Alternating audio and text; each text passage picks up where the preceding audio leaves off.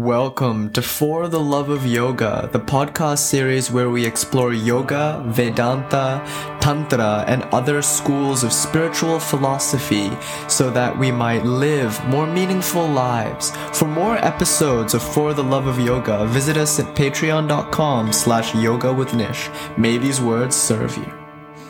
And last week, we did an introduction to non-duality. So in last week's lecture, we essentially looked at Advaita Vedanta, or Hindu non-duality, in the context of the other great spiritual and philosophical traditions of the world. So we investigated scientific materialism, the belief in matter and energy as the fundamental basis of reality, with consciousness as an emergent property. We evaluated the various positive aspects and also drawbacks of that school, scientific materialism. Then we looked at dualistic religion, the idea that there is a God standing apart from the universe and as such created the universe through an act of will. And we looked at the various positive aspects and also drawbacks of that approach. Then we looked at Buddhism, closer to scientific materialism, and we studied some very subtle points about Buddhist philosophy and what it is really that the Buddhists are saying. And then we looked at a personal favorite, Hindu non-duality or Advaita Vedanta, with the idea of showing how Advaita Vedanta was uniquely able to, on a philosophical basis, reconcile or solve for much of the discrepancies and failings of the other school. In other words, other schools. So in other words, Advaita Vedanta, I posited to you humbly, is a school of philosophy that redeems, unifies, and ties together the various other streams of thought and streams of mystical, spiritual traditions. That being said, I told you last week that if you were to conceive of the Indian spiritual scene as a garden, then Advaita Vedanta or Hindu non-duality would be the most fragrant flower in that garden. So that was the claim I somewhat presumptuously made last week. Now, I want to offer a disclaimer here. It is but one flower among many in a very wide garden. So South Asian philosophy is tremendously variegated, tremendously varied, and there is such range of thought in just one part of India alone, to say nothing of the pan-Indian philosophical tradition, to say nothing of the Indic civilizations like in Tibet, the Indo-European civilizations, say nothing of the Southeast Asian civilizations like Indonesia and Malaysia and all the various tantric kingdoms that went out on colonial expeditions, to say nothing of Buddhism in Coptic Egypt. It's a very broad school. That being the case, Advaita Vedanta is but one flavor among many, and it just so happens to be my personal favorite. And it just so happens that many of you here are drawn to that philosophy. And as we delve into Advaita Vedanta, let's make it very clear that there are other approaches. There are other ways up the same mountain, and they are all just as valid as any other path. Truth is one, the paths to truth are many. So as we recite in the Rig Veda, somewhere around 4th century millennium before Common Era, Ekam Sat Vipra Bahuda Vadanti. Truth is one, though sages in different places call it by different names.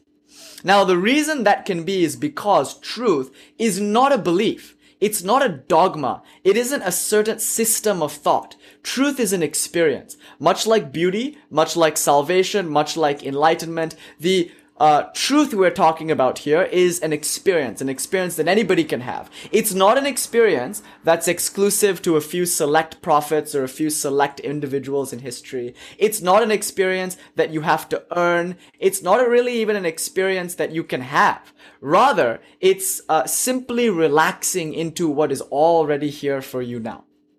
Given that, once you taste the depth and profundity of what it is the Christ was smoking. That is, once you understand why it is that all the mystics in the world are so drunk and inebriated, having not consumed a single drop of grog, welcome Austin, then once you taste that, you will know that truth is ineffable and as such has myriad expressions. In fact, has countless, innumerable expressions. So one person's application and explanation of truth is but one facet of the same truth.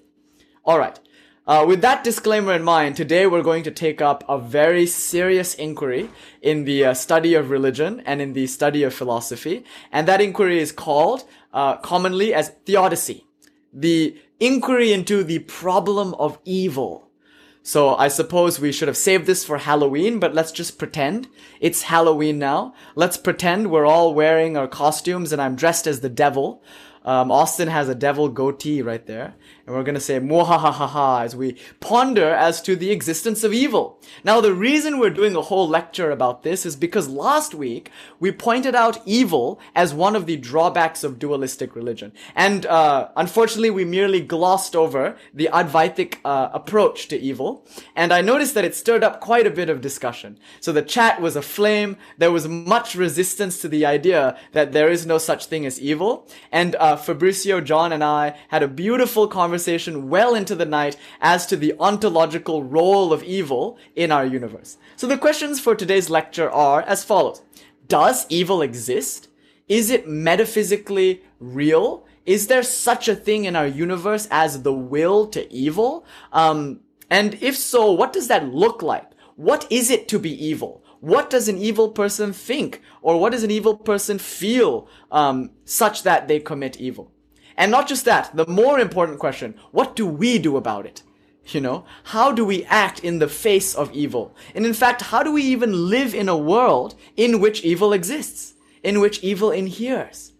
So we're going to define evil, and to do that, we're going to look at all the different definitions throughout the garden of Indian philosophy. So we'll pick up one flower, we'll sniff it, we'll put it down, we'll pick up another. Please feel free to put whatever flowers you want in your bag and go away with whatever it is that suits you. Different strokes for different folks, alright?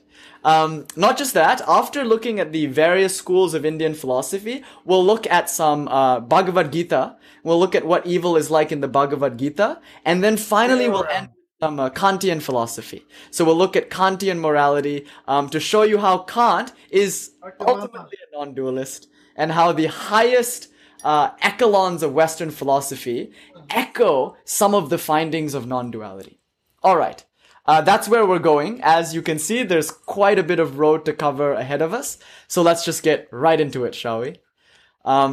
Please feel free to drop questions in the chat at any point during today's lecture. Do not believe a single word I say regarding any of the topics we're going to be talking about. Remember, truth is not a dogma, it isn't a belief system. It's simply one way of explaining our own encounters with life. That is to say, we must proceed based on our own experience. If something is to be true, it must be true for you. That being the case, feel free to drop in the chat any objections you might have, any questions, and at the end of this 2-hour lecture, we'll do another 4 or 5 hours of Q&A. Now, of course, if you can't stay all the way throughout the lecture, put the question in the chat and we'll try to get to it, and you might watch it in the recording later. All right, that's our housekeeping. Let's do it. Evil. What is it? You know, we hear the word evil, and we might think the SpongeBob episode, where we get a very functional definition of evil. Every villain is lemons. You know what I'm talking about? Sometimes the SpongeBob references don't work, but one can only pray.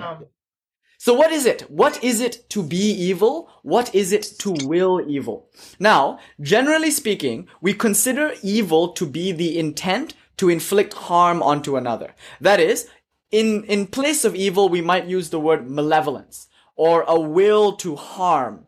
And that is the idea that there are certain individuals in our life and in history who have been known to exacerbate the harms of the world. They might have been political leaders. They might have been individuals prowling Berkeley in a car to kidnap people and kill them. And we've given various labels to such people. You know, we've called them monsters, we've called them psychopaths or sociopaths, we've called them narcissists, we've called them crazy. We've used various words to try to put this kind of person into a kind of parsable, understandable category. Not just that, we've created a category, and in it we've thrown all the dictators like Pol Pot and Hitler, we've thrown all the serial killers and psychopaths like Dahmer and the guy from Silence of the Lambs. what is it, Hannibal Lecter, Jack the Ripper. We've put all of them in this one broad category. And not just that, we've gone further to say that these people, all of them, are categorically different from us. They think categorically differently. They think in a categorically different way. They see the world in a different way. And as such, their responses to the world are so different from ours that they create unimaginable evil, you know? So let's just use that as a functional definition for evil today. The existence of pain in the world and the existence of agents, whether it be in history or in your personal life, who have exacerbated that pain, have increased disease, have increased death, have increased torture, have increased chaos. This is what we consider to be evil. Now, inevitably, we cannot ignore the appearance of evil. So no one is going to say evil doesn't exist. I mean, you see it. You read the history books and you hear about great atrocities committed in the name of some god or some national ideal or some religious structure. You hear about evil on the news. Even tonight, as you turn on the telly, you will hear about various horrific things being inflicted upon people all over the world, in the Middle East, in Europe, in your own neighborhood. Some of you might actually hear gunshots outside and think to yourself, evil is being done out there somewhere. Some of you might have been victims of said evil. You might feel yourself to have in your own personal history suffered some form of evil from some kind of wrongdoer in your personal life. Alright, so it cannot be ignored that the appearance of evil is certainly universal. Such that we're all on the same page now, hopefully, as to what it is we're circambulating around. What it is that we're trying to get at when we say evil, when we say evildoers. We all know how that feels, looks, and tastes. So maybe public enemy number one for today's discussion might be someone like Hitler, who was not only instrumental in causing tremendous harm, but was also someone that was very psychologically fascinating in history, because we became obsessed to try to understand how it is a person could come to be that way. You know, like how is it, and all sorts of theories abound, right? Oh, he was angry that he didn't get into art school, and he blamed the Jewish elite that presided over the academia of his time. He read Nietzsche's sister's version of Nietzsche, and he became obsessed with the creditor-debtor relationship and wanted to tear down the Jewish elite of Germany. He wanted to restore Germany's pride, having lost World War I. After the sacking of Alsace-Lorraine, he felt like the only way to bring Germany back onto the world stage is to vanquish an old enemy, the Slavs. His mother was treated by a Jewish doctor, and perhaps he resented the doctor for the death of his mother. He was influenced by some weird pseudo-philosophy in which he placed himself and the German peoples as the superior race, and as such truly believed that other races had to be ended for the good of all humanity. So how could a person come to think those things? And not just that, how could a person come to do what Hitler did? How could Pol Pot decide one day that everybody who wore glasses in Cambodia was evil because glasses were a symbol of the bourgeoisie, and as such had to be dragged off to the killing fields and subject to horrible torture and death? A kind of horror that still echoes poignantly in said fields. One need only go to Auschwitz and Dachau to feel the skin crawl, to feel the darkness and tremor of that evil. You know, one might even look into the eyes of a fellow human and see there a complete lack of empathy that chills you to the very bone, such that you think to yourself, evil must exist. I am looking at it now. You know, when you go to Starbucks and you order the coffee and then the name shows up and it's not your name, there is true evil in the world, isn't there? No, not to be flippant. We all experience the appearance of evil. Let's start today's lecture by acknowledging that. We cannot deny that on the level of appearance, evil occurs. Now, non-duality proposes the following. The appearance of a thing is not enough to prove its existence.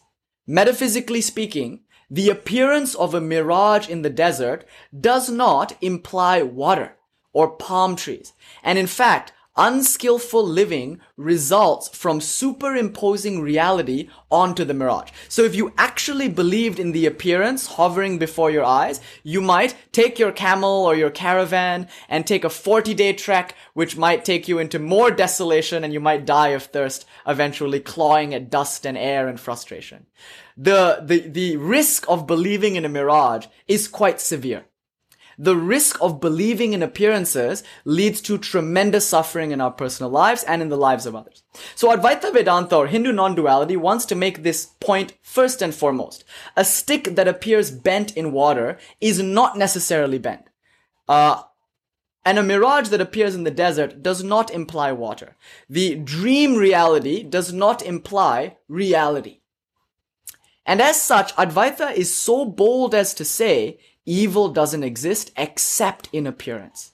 So that's the grand claim that I hope to make today. And I hope that we can, God willing, motivate how it is Advaita Vedanta arrives at such a conclusion. And not just that, I hope to sell you on the benefit of arriving at such a conclusion yourself. Not just on the matter of belief. I hope that no one will walk out of here saying, some drunken monkey on the internet said evil doesn't exist, therefore it doesn't exist. Good golly gee. No, I hope that today's lecture can point to something that everybody can experience and verify in their own lives.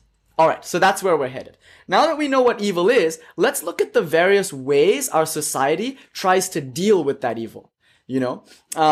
Most of us agree on the definition of the appearance of evil. Now, when we look at scientific materialism, the approach there is to create a psychological category that describes why it is certain people do evil unto others. So we might use the label sociopath or psychopath or narcissist. And if anybody's visited the TikTok threads, on my comment threads, you'll see there is tremendous agitation and cogitation as to what those words mean. Because who knows, right? Like, how do you define a psychopath? And how is that different from a sociopath? Sometimes you hear people describing a sociopath the way someone else might say psychopath. You hear people describing narcissist as the most innocent word in the world. Oh, we're all narcissists to some extent. And then other psychologists say it's a deep pathology that results in a feeling of alienation from people around you, resulting in tremendous heinous acts of abuse. So notice that words like psychopath, sociopath, or narcissist don't exactly explain much. They don't point to a coherent universal reality that we can all agree on. Everybody has a different way of understanding that word, psychopath. But broadly speaking, it's a word that we use to otherize. So at least let's make this point. When you call someone a psychopath or sociopath, in other words, when you call yourself a psychopath or sociopath, you are in effect otherizing others from you and you from others. You are saying that on the level of neuroscience, your synaptic firing is different categorically. I'm going to say categorically a lot today since Kant has entered today's room. Categorical imperative. Someone said at the temple the other day, we should create a tea drinking game. And it's every time we say par excellence, peace and blessings be upon him, or categorical. Yeah, so that's our game. Okay, so when we say someone is a psychopath, sociopath, or narcissist, often we are saying they are wired differently. They are fundamentally different human beings. They're on a different plane altogether, and therefore they operate from a different set of motives. They do not dip their fingers into the collective pool of morals that the rest of us seem to find so universal. That is how people can commit acts of war, atrocities in war, because they're just wired differently. They don't understand when suffering is happening in other people. So that's the approach of scientific materialism. We won't say too much about it now, but simply note that the effect this has in our dealing with such people. We put them aside and we say they're different. Or if we feel ourselves to be evil, we put us away from everyone else and kind of go to the corner and feel awful about it because we're so fundamentally different. Okay, so that's at least the packaging you get from scientific materialism. Why did this packaging arise? It's because scientific materialism as a philosophical school has a penchant for objectifying things. That is, it likes to study things on a supposedly objective level or a reductionist level.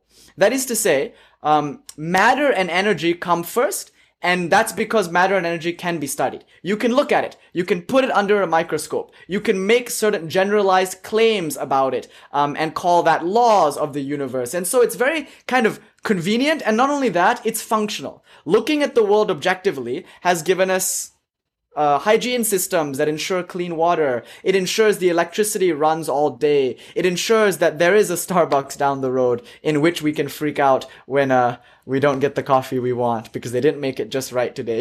In scientific materialism, it works. It gives us results that we can see through the proper functioning of machinery and civilization.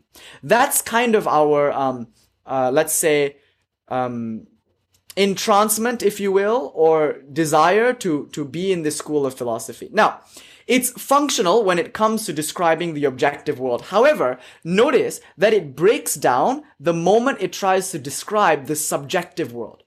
So, like we said last week, when science attempts to study the brain objectively, it is applying objective standards to a subjective realm of experience. And as such, it will always fall short of describing what it is that we experience when we look out consciously from these windows known as eyes. That is, science will tell you consciousness is nothing but an emergent property from matter. It's the brain, and through some kind of chemical and electrical reactions in the brain, we get this epiphenomenon called consciousness. Almost like a byproduct, almost like an accident, a random event in the cosmology of things. Now, when you ask the modern neuroscientist what a thought is, there is a lack of an ability to give an answer. That is, the best they can do is say, this electrical firing, or this blip on the MRI machine, but that lacks explanatory power. How is it that a firing of a synapse adequately explains the fact that we experience the world of poetry and beauty and subjectivity? It's for some reason a dead end in neuroscience. So in modern neuroscience, this is called the hard problem of matter. The frontier philosophers of mind, hard problem of consciousness. The frontier philosophers of mind, such as Thomas Nagel and David Chalmers, in recent years have produced very influential papers arguing this following point. The reason science is at a dead end when it comes to studying subjective experience is because it applies an objective lens to a subjective domain. This is known as a category error. You cannot study subjectivity through an objective lens. It simply cannot be done. And not only that, the hard problem of consciousness implies that objectivity itself is a myth. The idea that we can study something objectively is a delusion. Every objective encounter requires a subject to do the encountering. Every scientific experiment requires an experimenter to experience the data. That is to say, there cannot exist objective data without some subject experiencing it, categorizing it, analyzing it, and making claims as to what it means. Now, of course, modern studies like the double slit experiment or recent findings in quantum mechanics are challenging this observer-dominated approach of science. It's saying that the experimenter is as much a part of the experiment as the things that she is looking at. So that the very act of observation comes to affect what it is that is being observed. So now the idea of an objective world is challenged. Not only that, notice you can never show the existence of anything objectively. You can never prove to yourself or to another person that something exists outside of your conscious experience. Do you notice this? If you said, Nish, you're saying absolute nonsense, we could all leave the room now, and I can guarantee you the room will still be there. Despite the fact that there are no people to experience the room. And let me show you, I'll put up a video camera, and together we'll all walk out, and then when we come back, voila! There appears to be a room, even though there was no one in it. But you see, even your data is in consciousness. So the video camera displaying an empty room, even that is in conscious experience. So much to say that there is no such objective encounter that can be proven outside of the subjective experiencer in such a relationship. A bit of a subtle idea, but hopefully you can see the immediacy of it, how true it is in our life. And maybe a game is, At the end of today's lecture, someone may attempt to prove the objective existence of something outside your own conscious experience. And we'll have some fun with that. Someone might say, oh, but there's a star out there that we haven't seen yet. Now you're conflating conception with perception.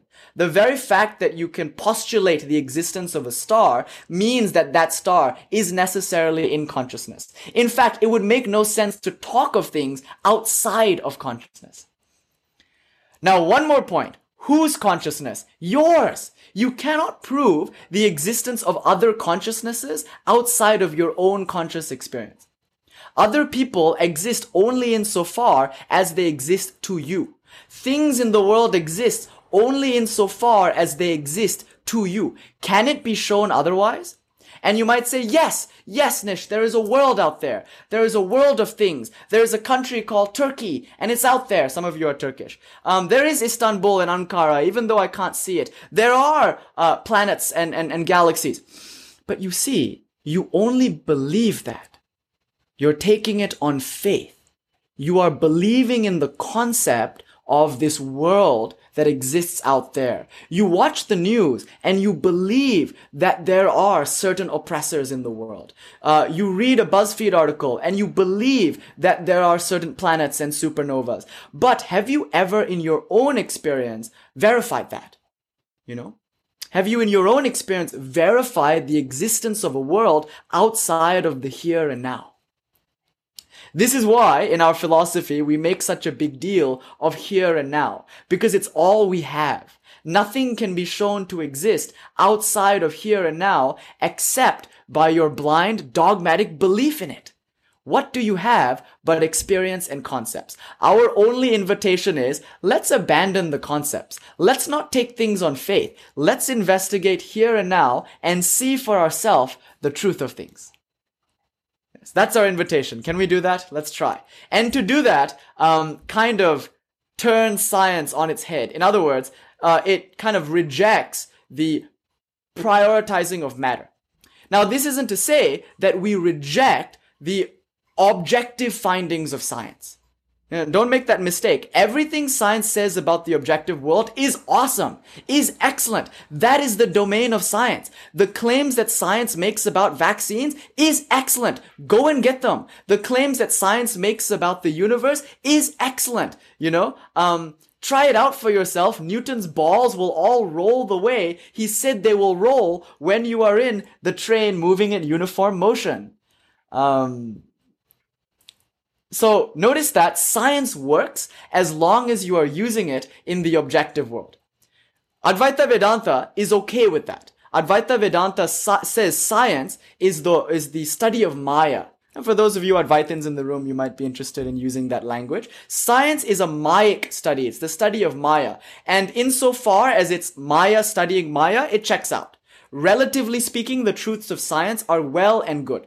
It's only when science tries to take an objective approach with regards to subjective matters that it falls apart. You see? That's the only claim here.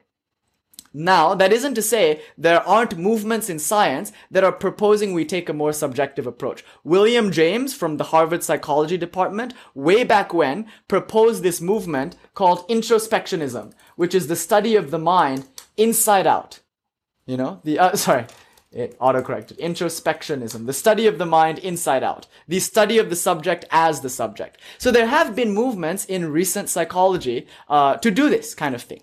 And it's the approach that we have taken in our Eastern traditions for time immemorial now.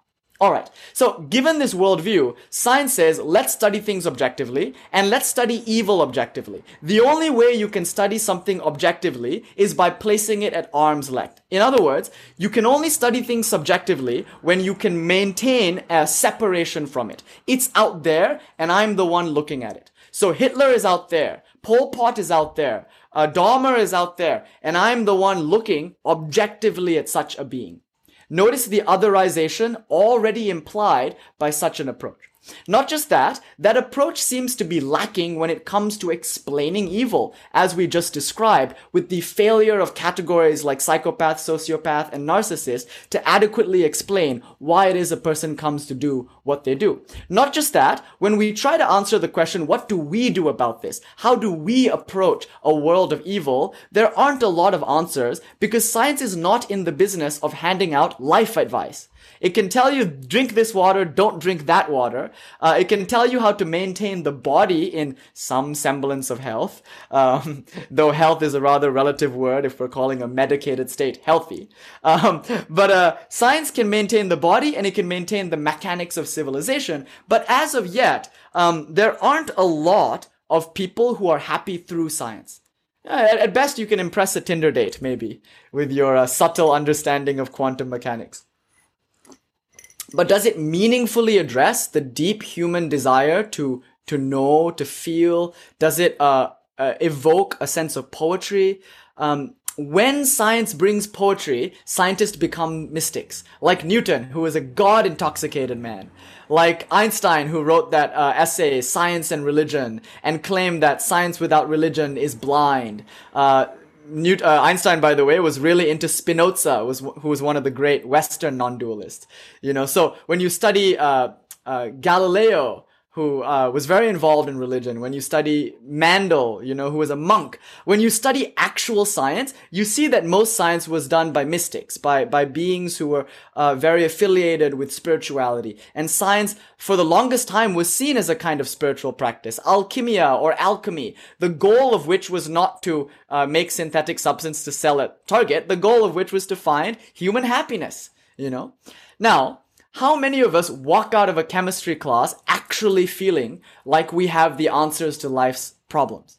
The world is full of unhappy scientists, and often the approach in scientific materialism is hedonism, is to just enjoy pleasures. But sooner or later, you realize that no amount of sensory stimulation can adequately scratch the itch that we feel on an existential level.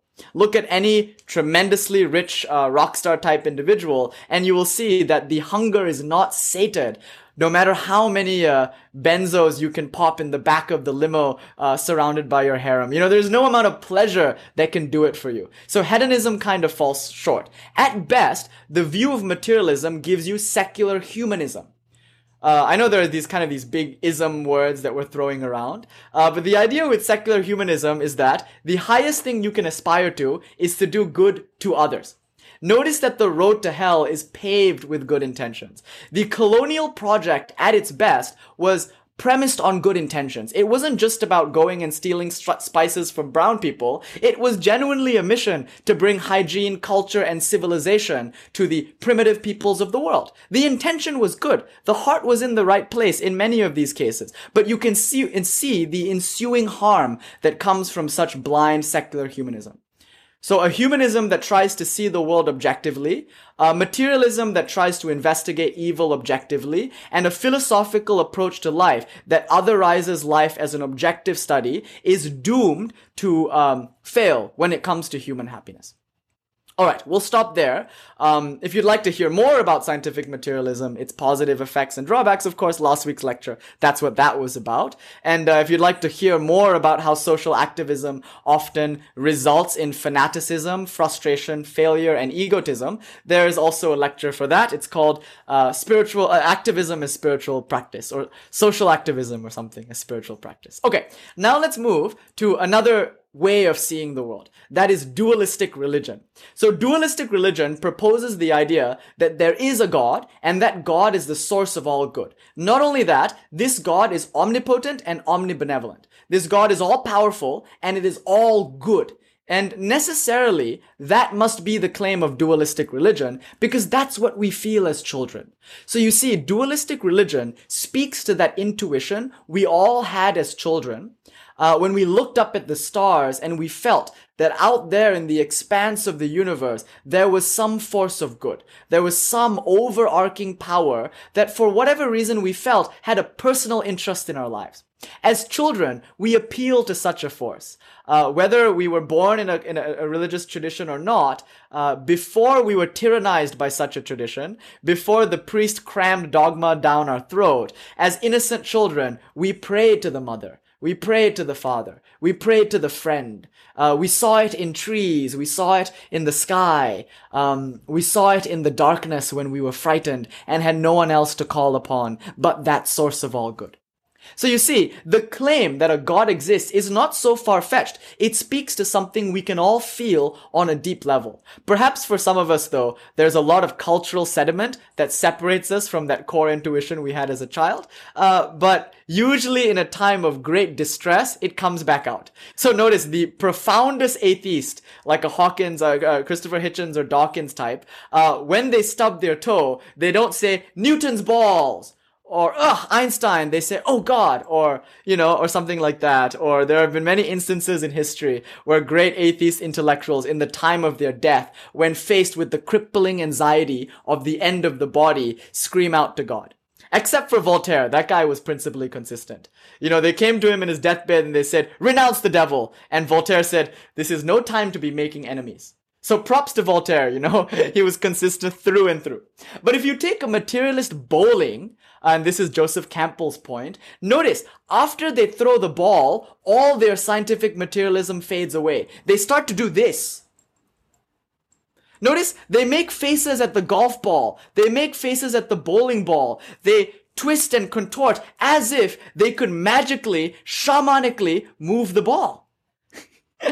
You see, whatever a scientist tells you they believe up here, they often don't follow through when it comes to actual action in the world. As you can see when you take your atheist friends out bowling. And you know what? They're right. The body does keep the score. The body knows that even after throwing the ball, despite the lack of evidence in materialism, there is a connection between you and the moving ball. And there is a connection between your conscious intent and the ability of that ball to strike pins, etc. Alright, so the beauty of dualistic religion is it speaks to that childhood intuition. Lest ye be as little children, yours is not the kingdom of heaven, speaks to that intuition. However, here's the problem. If you propose the existence of an omnipotent, omnibenevolent source known as God, then the only way you can account for the existence of evil in the world, at least on an apparent level, is to say either A, that God is not omnibenevolent, or B, that God is not omnipotent. Because an omnipotent, omnibenevolent God would not allow evil to exist in the world. This is where theodicy, or the problem of evil, originates. It's one of the earliest objections to dualistic religion. It's one of the first arguments that an atheist uses to take down the concept of a personal God with form, or the Ishtadevata. So Euripides, as early as 300 BCE Greece, was already formulating this problem of evil. And this was a polytheistic tradition, right? He would say, all these various gods, if they were really good, they would not allow for such horror to happen. Sparta just massacred Athens. How would a god be okay with that? And someone brought up the quote last week. I forget, it was a Holocaust survivor whose name eludes me now, who said, if such a god exists, that god must personally apologize to me for the Holocaust. Someone remember who that is? Maybe you can... Yeah, there we go. Thank you, Anthony. Anthony was also the one who suggested it last week. Ali Weissel, yes. So here we have a problem. Either the God is not omnipotent, or the God is not omnibenevolent. But not both. So what will the theologians say? What will dualistic religions reply when confronted with the problem of evil? There are generally three replies. We're not, today, today we're going to go, last week we didn't really go into depth. Today we're going into depth. So the first reply is to say, yes, God is omnipotent and God is also omnibenevolent, but God also recognizes the necessary nature of evil. God recognizes that a certain level of disease and pain is necessary so that a second order good can inhere in God's creation. The second order good being benevolence. So benevolence or service is any action to reduce the net impacts of disease, death, environmental destruction. Now, there couldn't be service, there couldn't be benevolence, or there couldn't be kindness if there wasn't the first order evil of pain, disease, environmental destruction. So you see? That's the first approach that dualistic religion proposes. It says, God needed evil. Then the question becomes, why so much of it? You know? Why couldn't God be content to make just a little evil? I mean, all we needed was just a little bit of not red to make sense of the color red. We just need a little bit of cruelty to justify kindness. Why do there have to be so much cruelty? And not just that, the existence of first order evils creates second order goods, but it also creates second order evils. You see? So while you have benevolent saints, you have malevolent troublemakers who exacerbate the amount of pain, destruction, and disease in the world. So, to say that first order evils to say that second order goods require first order evil falls into a logical error because all second order goods have second order evils. And then you might say, okay, now there's a third order good. And then you would say there's a third order evil. And you can see how you're locked in an infinite regress, which in philosophy is like a checkmate. You know, it's like, sorry, theologians, your idea of necessary evil did not work. You know, it didn't work. Now what will you do? Your move. So the response from the theologian is as follows. Okay, good point, Mr. Atheist, but consider this. The ultimate good is free will. God wanted to guarantee the maximum amount of free will, and therefore some wiggle room is created for evil. So it's not God's fault. God is omnipotent. God is omnibenevolent. It's just the creations of God, the creatures endowed with free will who go about and cause intense suffering and harm for others. It's not on God. God's hands are clean. She's like, I ain't got nothing to do with this. You children sort it out. You see?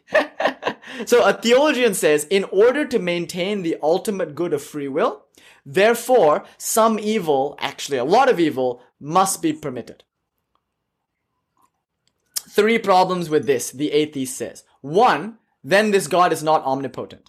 You know, if people can do as they please without God's intervention, if God is unable to intervene when it comes to free will, then how can this God be omnipotent? But let's assume, not concede, but let's assume that the game of God is free will, and God can but won't intercede in free will. Then the second question is, I know I'm moving through this rather quickly because I want to get to Advaita, but do pause me and slow me down if any one of these ideas aren't coming through clearly. So Amanda says, I have a difficult time.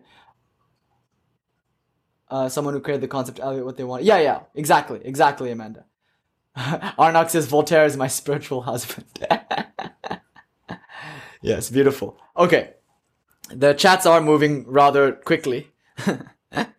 So I'll try my best to keep up. But the second response is, let's assume God is omnipotent. Let's just assume she can but won't intervene in free will. Now what?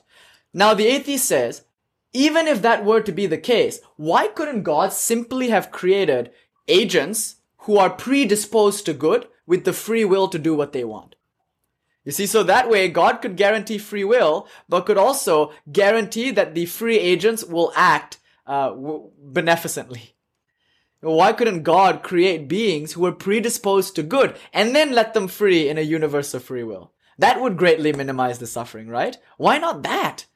You know, and the response from the theologian might be, well, is that really free will?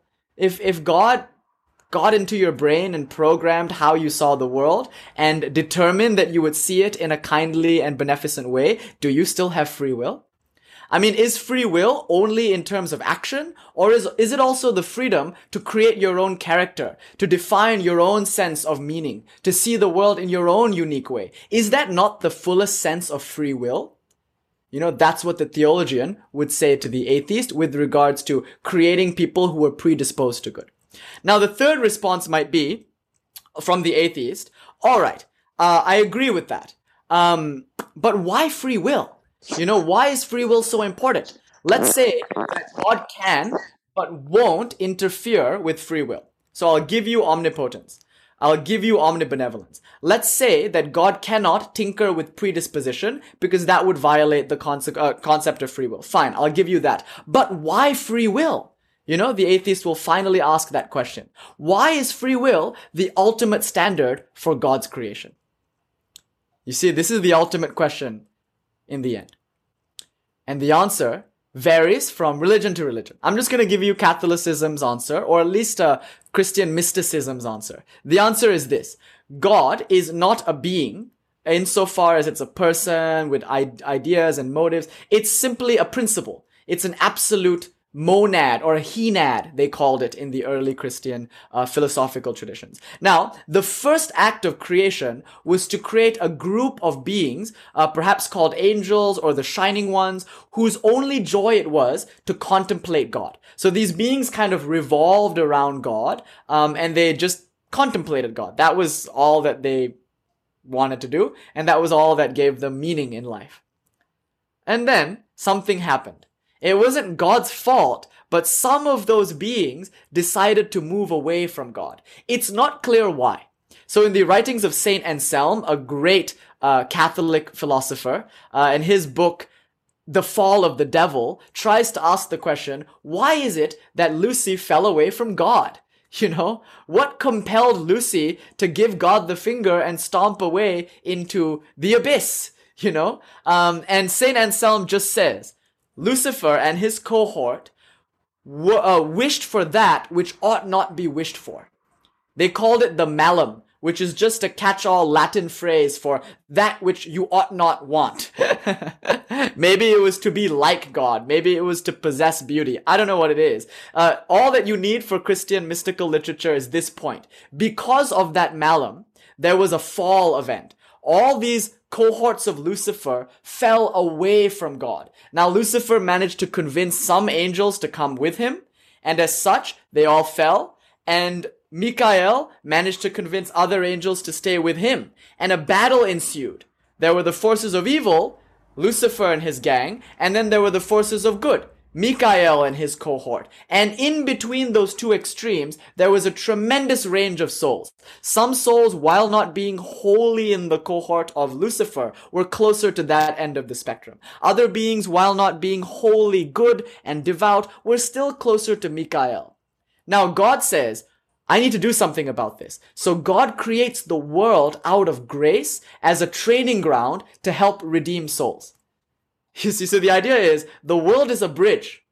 Quickly transcend it. The world is here for the redemption and salvation of various souls who have fallen in between this great cosmic battle. Now, where did Christianity get this idea? Historically speaking, it obviously came from Zoroastrianism. So Zoroastrianism is perhaps the world's first dualistic religion. It's a close cousin of the Vedic culture, since Persia and India developed, somewhat next to each other. Now, in Persian mysticism or Persian Zoroastrian belief, there is one penultimate force of good. Its name is Ahura Mazda, which means the Lord of Wisdom or the Lord of Light, the being of ultimate beneficence and good. This is God.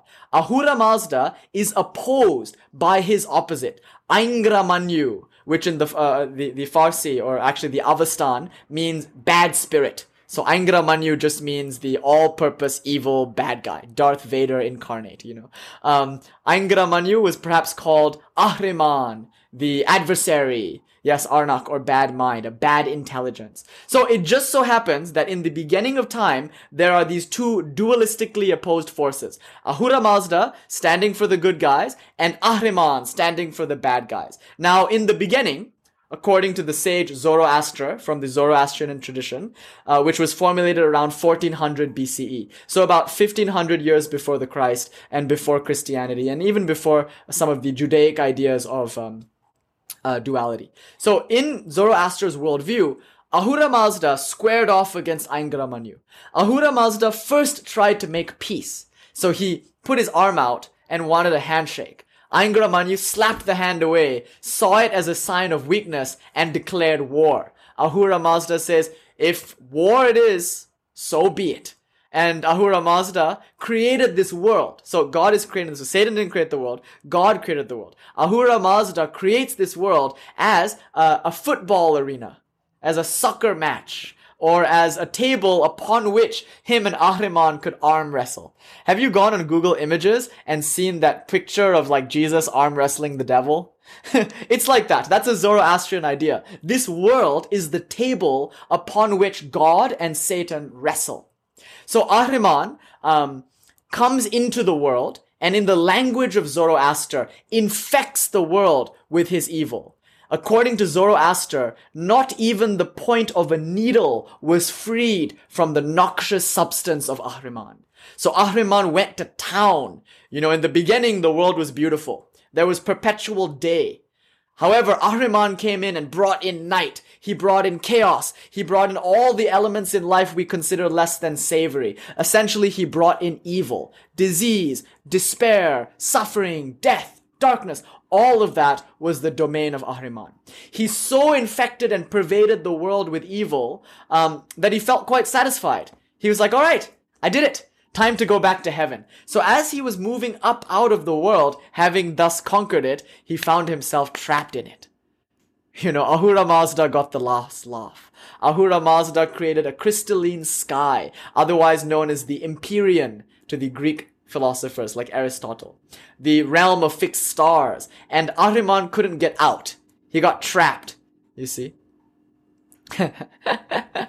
So now what is he going to do? Now he threshes about the world in anger. Do you see how this idea is echoed by Thomas Milton's poem Paradise Lost? You can see how this idea is echoed by some of the Qumran war scrolls describing the angst of Lucifer and his cohort trapped in the abyss. You can see it manifest in that statue in Paris. You know, outside the Notre Dame, there is a statue of Saint Michel standing on the serpent. It's a beautiful statue. He's got his spear and he's wreathed in fire and he's got his foot on the snake. You can see how the ideas of Judaic, Christian, and Islamic duality come from this initial Zoroastrian conception of good and evil.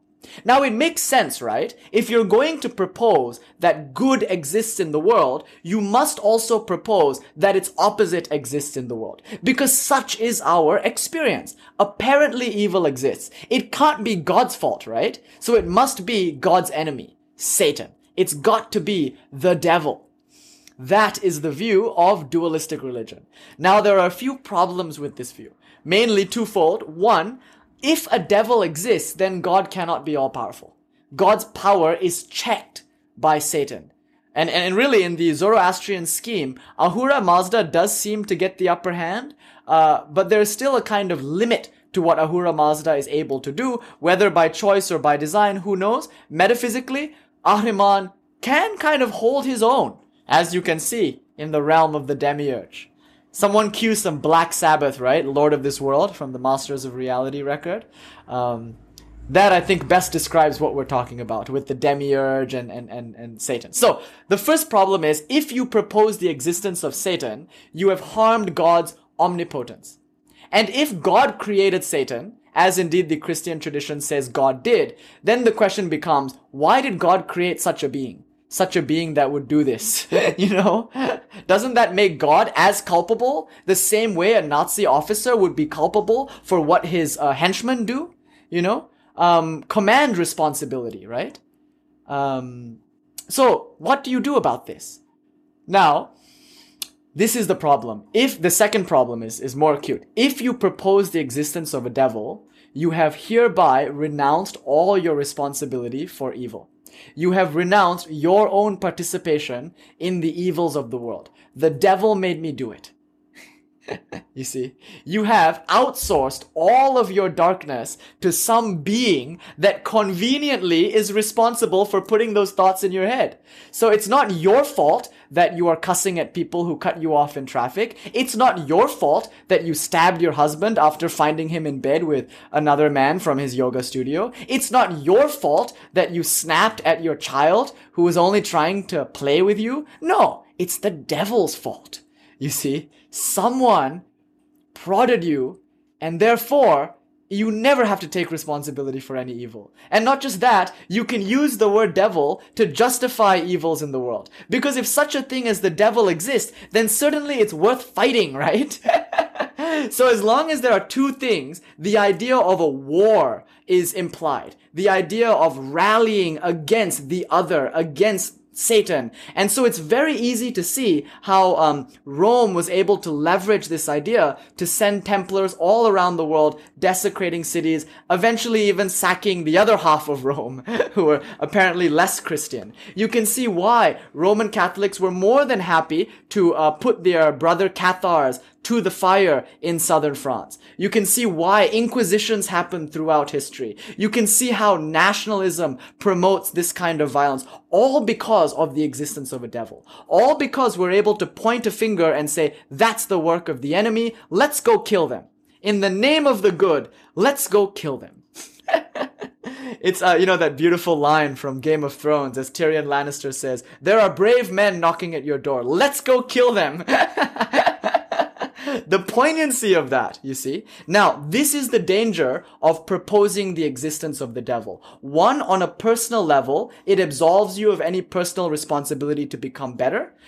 Secondly, on a cultural level, it allows you to place evildoers on a pedestal, saying that they're categorically different from you, which has two effects. One, it removes your ability to self-reflect on your own innate evil. You're not able to reflect on whether or not you might have done the same if you were put in a similar situation. How many of us can actually say with certainty that we would not have been swept up in the cultural hysteria of Nazi Germany?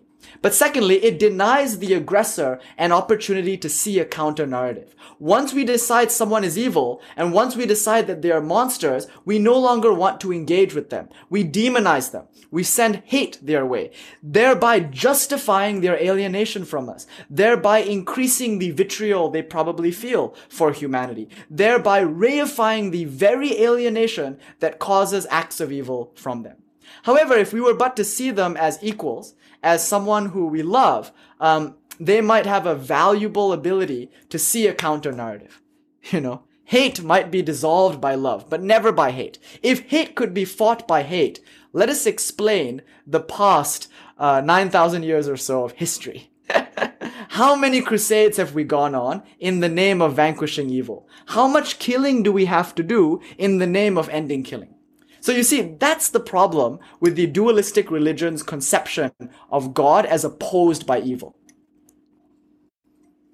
So what do we do about this? Hinduism has a nice solution. Collapse the two.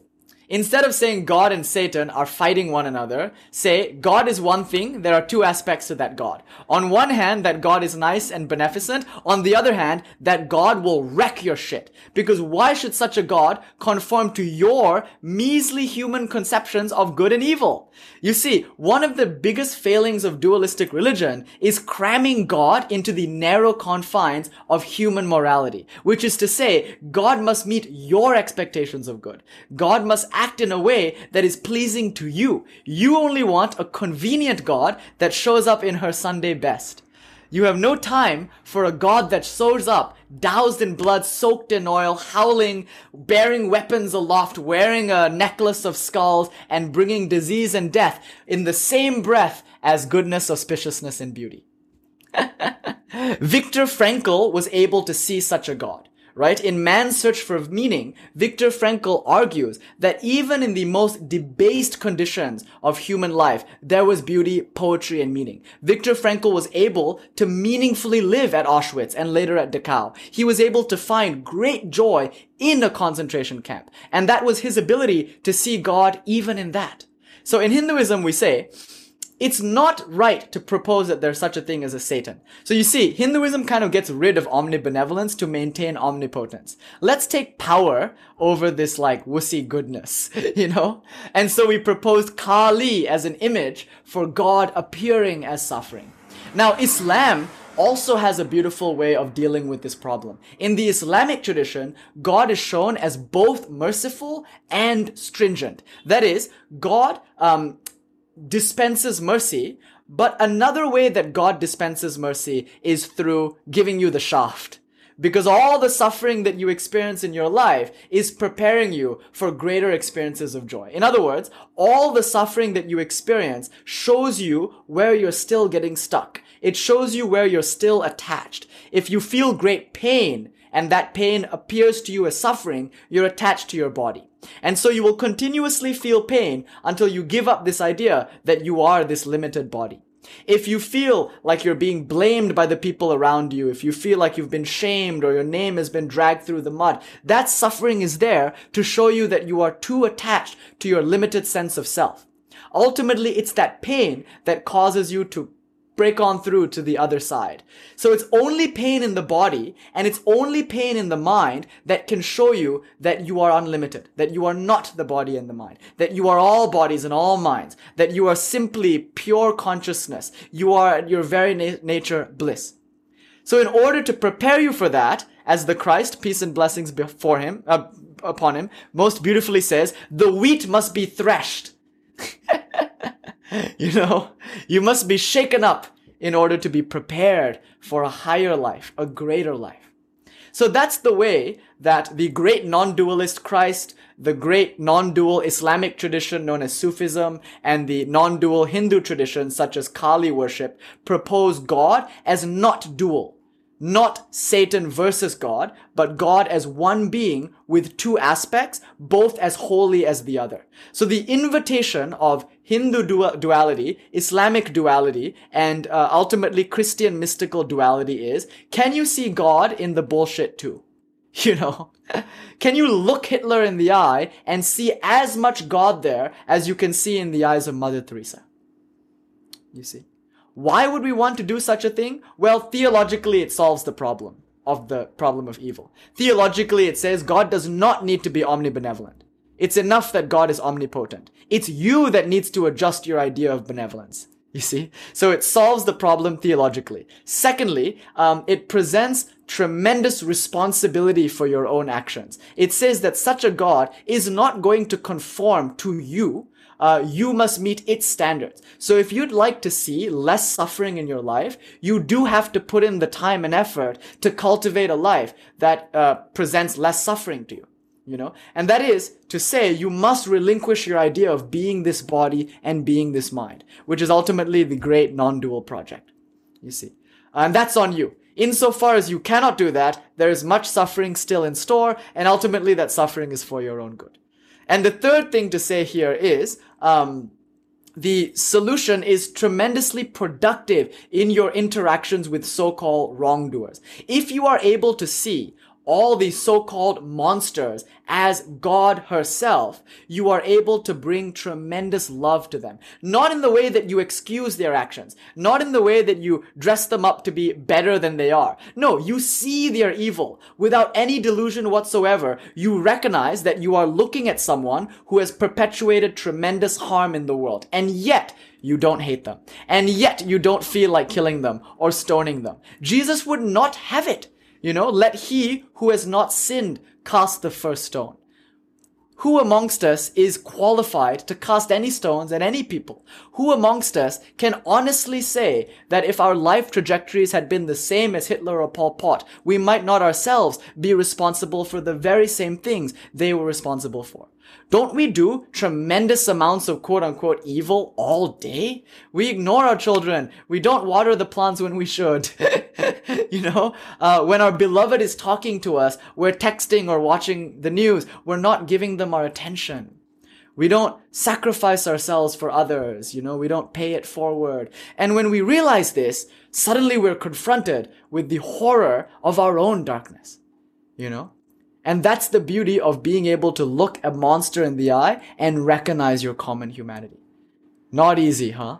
Because it forces you to take a hard look at yourself.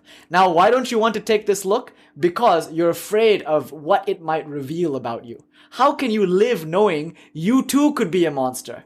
That they weren't under your bed. They weren't in the history book. They were in your head, these monsters. How would you live with yourself knowing you were capable of such things? Now, to that we have another answer. If you believe in evil, you will hate yourself because you will start to see your own evil. If you believe in evil, you will disempower yourself. You will feel guilt, and in guilt comes self-loathing, and in self-loathing comes even more evil. You see, the more you hate yourself, the worse you will feel, and the worse you feel, the more times you're going to snap during the day. The worse you feel, the less you're going to be able to serve those who depend on you. There is nothing worse for your morality than feeling bad. And there is nothing worse for your morality than a philosophical system that makes you feel bad. Fie unto all of those that say you are born in sin. How much sin must they themselves be living in to project that onto you?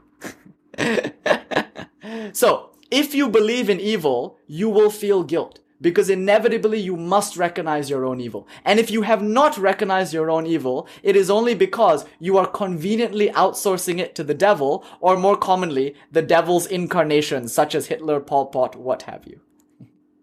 So now what to do? How do we solve this problem? Now we come to Sankhya, we come to Buddhism, and we come to Advaita, which humbly I'd like to suggest is advanced spirituality, which is spirituality that is finally finished with all this moping and whining and guilt. It's a philosophy that says, get over it, let's move forward. And it proposes the following thing.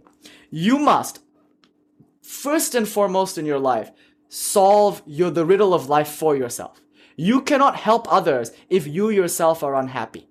Unhappy people cannot make unhappy people happy. You cannot hand out what you yourself do not have.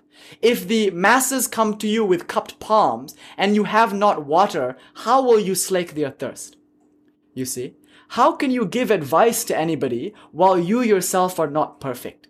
Does 500 hours of teacher training really qualify you to present others with sage advice as to how they should or should not live their lives? As such, if you truly intend to do good in the world, you must make your own liberation your priority. Now we're coming to the language of the moksha traditions of the East, which is to say, the purpose of religion is not really morality. No, religion is not really concerned with morality. The purpose of religion is the spiritual emancipation of the person from all disempowering narratives that perpetuate separation. Religion is the act of moving from separation to unity, from moving from fear to love, from moving from evil to good. And the only way you're going to make that movement is if you surrender your obsession with evil, fear, and darkness. You see, you can't make it to good if all you're thinking about is evil. You can't get to love if your religious vernacular is steeped in fear. You're not going to become strong marinating your minds in thoughts of weakness. You know? So these are philosophies that say to you, dispense like a poison all those philosophies that make you feel weak, that make you feel guilty. Crush them out like an insect. You know? These are philosophies for the strong. And what we want is those who are willing to get on with it. You know, to move on with their lives. And so we say to such people, first and foremost, relinquish your guilt. Understand that the evil that you caused was simply a product of acting out unconscious, repetitive behaviors that you inherited from your society and from your upbringing. It's not your fault. You are not an agent. There's not really that much free will in our world. You know, when you go to the grocery store and you freely choose Kashi Golin chocolate cereal, it's my favorite, did you really choose it? You know, or did advertising cause you to reach the handout? What choices are really your choices? Are you free to do anything more than to be a slave to your impulses? That's what these philosophies say to us. You know, your presupposed freedom is not really freedom. Your presupposed agency is not really agency. So chillax. It's not your fault that you massacred a nation. Sorry, it's not your fault. You were merely acting out an unconscious repetitive pattern. You were acting from a limited view of the world. So enough with all this moralizing. You know, stop dwelling on your past wrongs and let's get better together. So you see, the philosophies of Sankhya and Buddhism are less interested in moralizing. They're more interested in action. You know, they're more interested in practice. You know, so if you ask too many questions about free will, about the ontological role of evil, about the existence of the devil, they will say, you are merely procrastinating the work. You are merely intellectually masturbating. Either you're looking for a convenient excuse to not practice, you're looking for a savior to practice for you. In any case, you yourself are not practicing. You're not sitting down on your mat to meditate. You know, and we will not have that. As such, these philosophies say, categorically, in one fell swoop, enough with your guilt, enough with your moralizing. Finish with it here and now, and let's get serious about the actual development of your spiritual project. So, to describe this, let's take the story of Milarepa. Kaz will enjoy this. We have a tantric Buddhist in the room. This is a story from the... Sorry, Kaz, what did you say? Oh, I said thank you. This is a story from the Tantric Buddhist tradition. Now, the story is as follows. Milarepa is a man with a lot of anger. You know, he has a lot of grudges against members of his family. These Indian stories tend to be long-winded, and these lectures are long enough as it is. So let's not get into why it is Milarepa was angry. Take my word for it. He was angry. And he was so angry that it motivated him to practice spirituality to acquire certain powers. We call this siddhis. You see, say what you will about the man, but Mao had tremendous charisma. Hitler had tremendous power over masses. Jeffrey Dahmer had tremendous intellectual gifts to be able to plan the way that he planned. A lot of these evil people are very powerful personalities. They're very charming.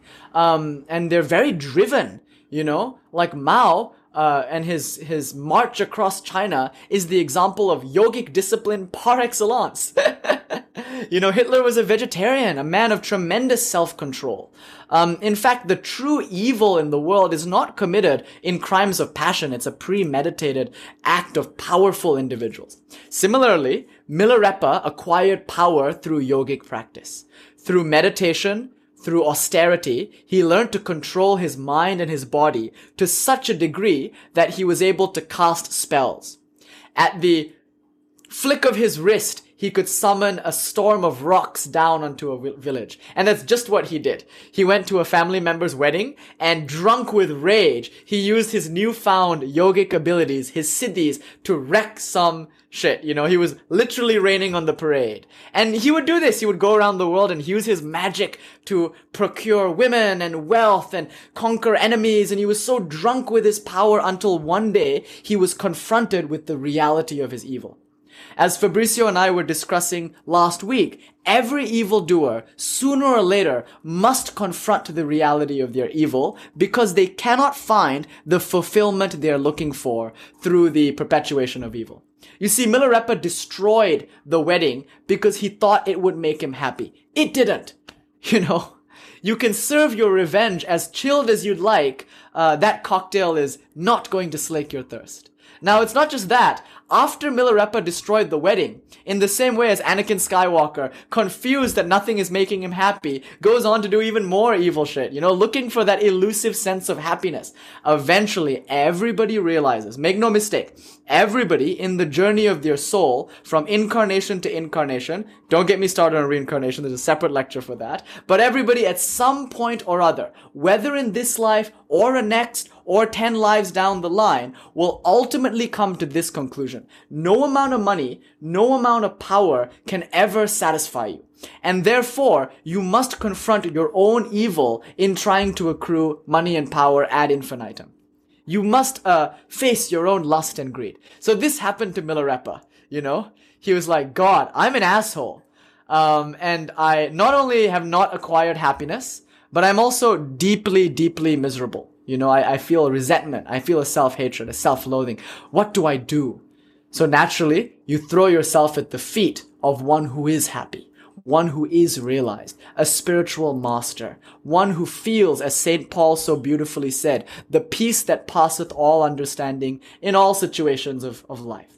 And you throw yourself at the feet of such a being and you say, humbly, I don't know what the fuck is going on. I've tried everything. I've tried money. I've tried wealth. I've tried power. And none of it, I said money. I've tried wealth. I've tried power. I've tried sensual gratification. And none of it is making me happy. You know how to be happy. God damn it, teach me. For the sake of my soul, teach me. And I will do anything if you can just teach me how to be happy. Please make no mistake. Unless you are willing to surrender yourself with such devotion to the Guru will not appear in your life. Because until you're ready to finish with your own wealth, power, and sensual gratification adventure, the Guru can't really help you. The Guru can only appear as suffering.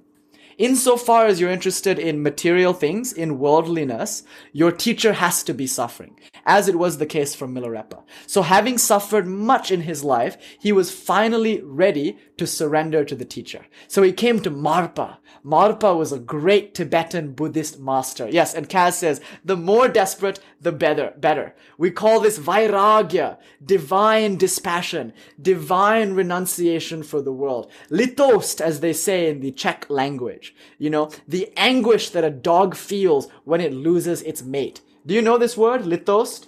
There is no English word that can accurately translate the Czech word litost. Similarly, there is no English word that can convey to you what I mean when I say viraha, when I say vairagya. This is the tremendous nausea that one feels when the world has been proven to you, life after life, to be not enough.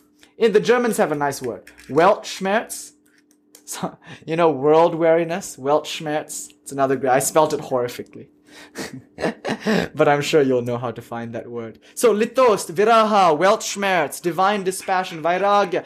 These are all words. See the frog. He's feeling it. Can you hear him? It's a frog. Now, these are all words that describe how Milarepa felt when he prostrated himself before Marpa. Marpa said to him, first and foremost, forget your past life. You're going to take a new name. You're not going to dwell on all the things you did before. You're simply going to get to work. And what's your work? Build me a tower. So Milarepa went, and stone after stone, he laid the brick and he built the tower. Yes, Heidi, existential dread. Can you hear it? The sound of the abyss. The frog's name is Azazel, by the way. There are two frogs. One is Azazel and Enoch. God, thou seest what Azazel has done. He has gone unto men and mated with the daughters of men and created giants. Okay, anyway. We're getting carried away. Okay. So, Marpa tells Milarepa to build this tower. And as Milarepa starts to build it, Marpa destroys it. Every time Milarepa gets close to building the tower, Marpa destroys it. And this goes on for years and years and years. You see, Marpa was trying to solve Milarepa's guilt through karma yoga, through action in the world. You cannot get over your guilt by sitting on it, by thinking about it, by ruminating. You must go out and do something. So in the case of Milarepa and in the case of Shams of Tabriz from the Sufi tradition, they built houses.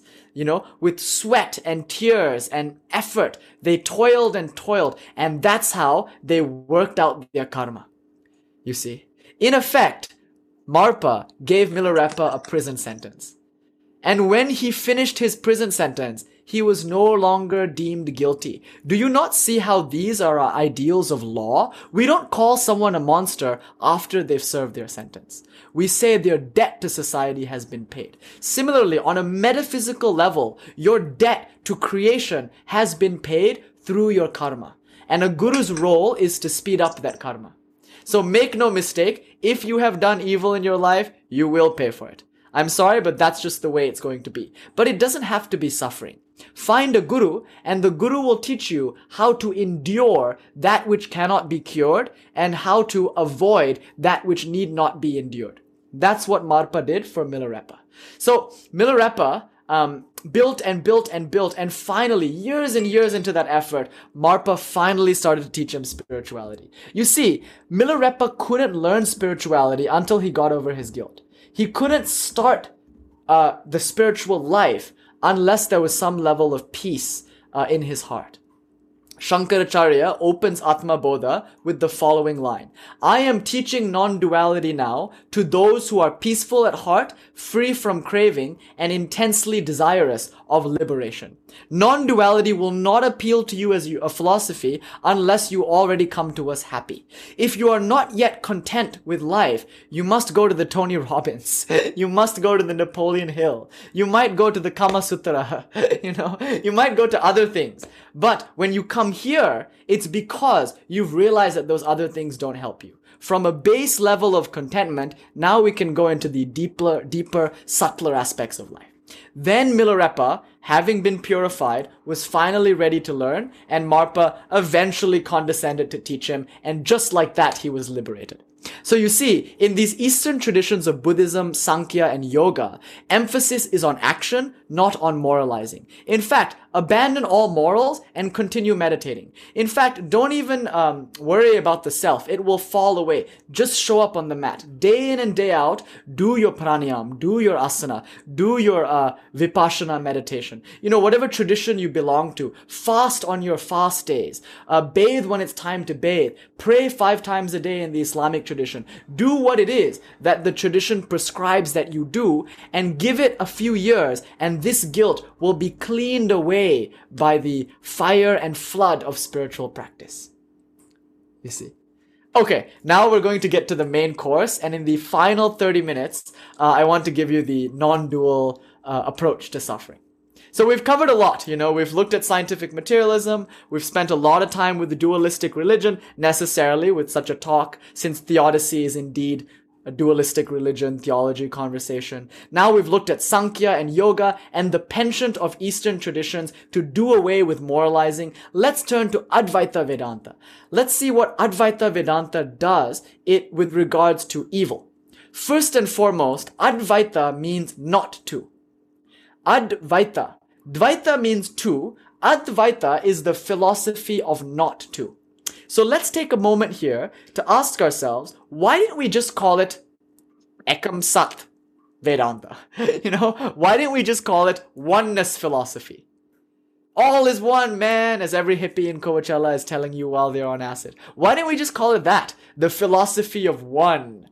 Now, the reason we don't want to call it that is because obviously that's not how you experience the world. Obviously, on the level of appearance, there are many things. There's duality. How can someone tell you only one thing exists when clearly you experience many things? How can I tell you that only God exists and you are that God, when in fact you feel yourself to be but one person in a society of many persons?